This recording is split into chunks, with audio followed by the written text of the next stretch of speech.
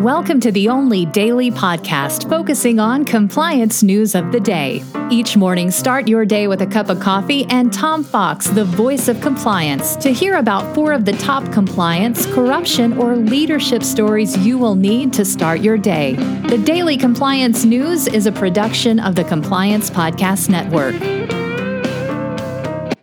April 30, 2020, the Texas Opens for Business edition, and we will start with that story as the governor of the state of Texas, Greg Abbott, has reopened the state of Texas for business starting May 1.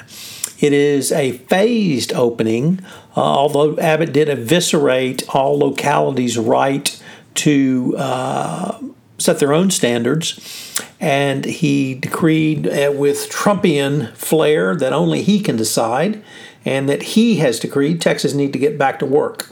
The tiered approach limits public businesses to 25% of capacity for an essential compromise on maintaining social distance.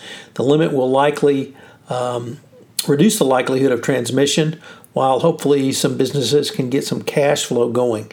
It will be 17 days before the next phase opens, so we will look at the data, or hopefully somebody will look at the data and actually use it to make the next decision. Of course, being the great state of Texas, several businesses already announced they're not going to follow the governor's requirement and they're just going to reopen, screw everybody. In the next story, I am shocked, just shocked, to find that according to the New York Times, the Trump officials at the Consumer Financial Protection Board manipulated data which led to the Bureau's reversal on payday lending, clearly wanting to gut all consumer protection literally across the United States. They have to start with the CFPB. So the political appointees manipulated the data that the staff had generated so that they could come up with the excuse to get rid of consumer protection around payday lending. All I can conclude is the payday lenders must give a lot of money to the Trump administration. There's really no one who thinks that they do anything positive for the economy, or certainly the people they're lending money to at outrageous rates. But that's the Trump administration for you. Next up, over from Dylan Tokar at the Wall Street Journal Risk and Compliance Journal, the SEC has charged a Florida company over statements about medical masks. The company Praxin had said in, I believe, February that it made false statements and misleading statements about its ability to acquire large quantities of N95 or similar masks. It issued a press release in February saying it was negotiating the sale of millions of dollars or millions of masks and would make them available literally throughout the United States. Of course, the company's stock went up. The problem, of course, was it wasn't true.